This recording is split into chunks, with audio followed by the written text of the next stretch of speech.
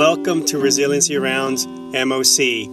And no, we're not talking about maintenance of certification. We're talking about maintenance of contemplation. These will be short snippet episodes where we share stories, observations, quotes. Sit back, relax, and have a listen. Enjoy. You want me to talk about the soup analogy? Yeah, why do you... Let me tell you about how hope and soup are the same. Yeah. Or active hope.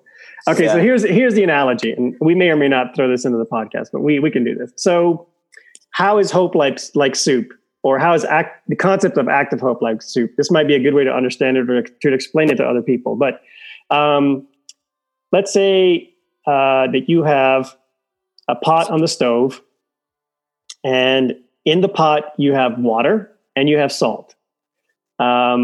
Now, the pot represents life. The water represents the things that are in your control. The salt represents what's not under your control. Okay. Now you can affect how much probability is left, meaning you can affect the saltiness of this soup by working, adding heat, adding energy to the process, boiling off the water. You're eliminating the things that you're leaving to chance.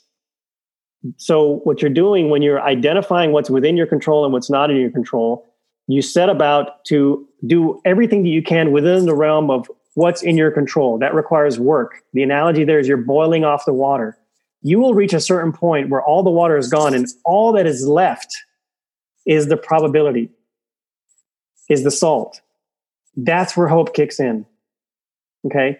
So what you're doing with active hope is you're concentrating probability. You're leaving only probability because you've maximized what you've done under your control. And there is the launching point for hope.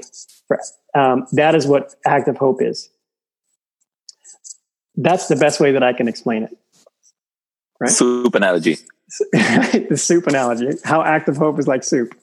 But the other thing is that you could do nothing. You could just leave the concentration of probability as is, and you leave it alone, and then whatever you're going to do. How about this? In order to bring in uncertainty, because there is someone could argue that it's not improbable, it's not impossible odds, because you could calculate how much time it would take for you to boil the water off. So what if you don't know how much water is in there or how much salt is in there?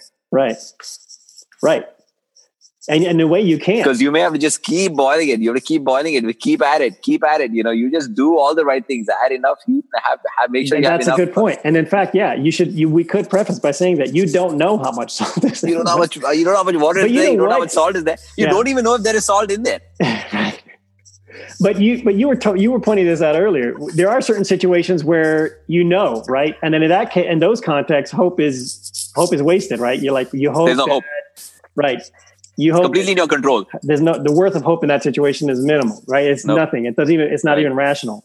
Right. But when you don't know, that's when it matters. And so then what you do is you boil off, boil everything down in terms of eliminating the things that are, doing the things that are within your control and narrowing it down to the probability, the uncertainty itself. And then you face that. That's how it is. Man. Soup. The concentration of uncertainty. Oliver Twist hoped that he can have more soup.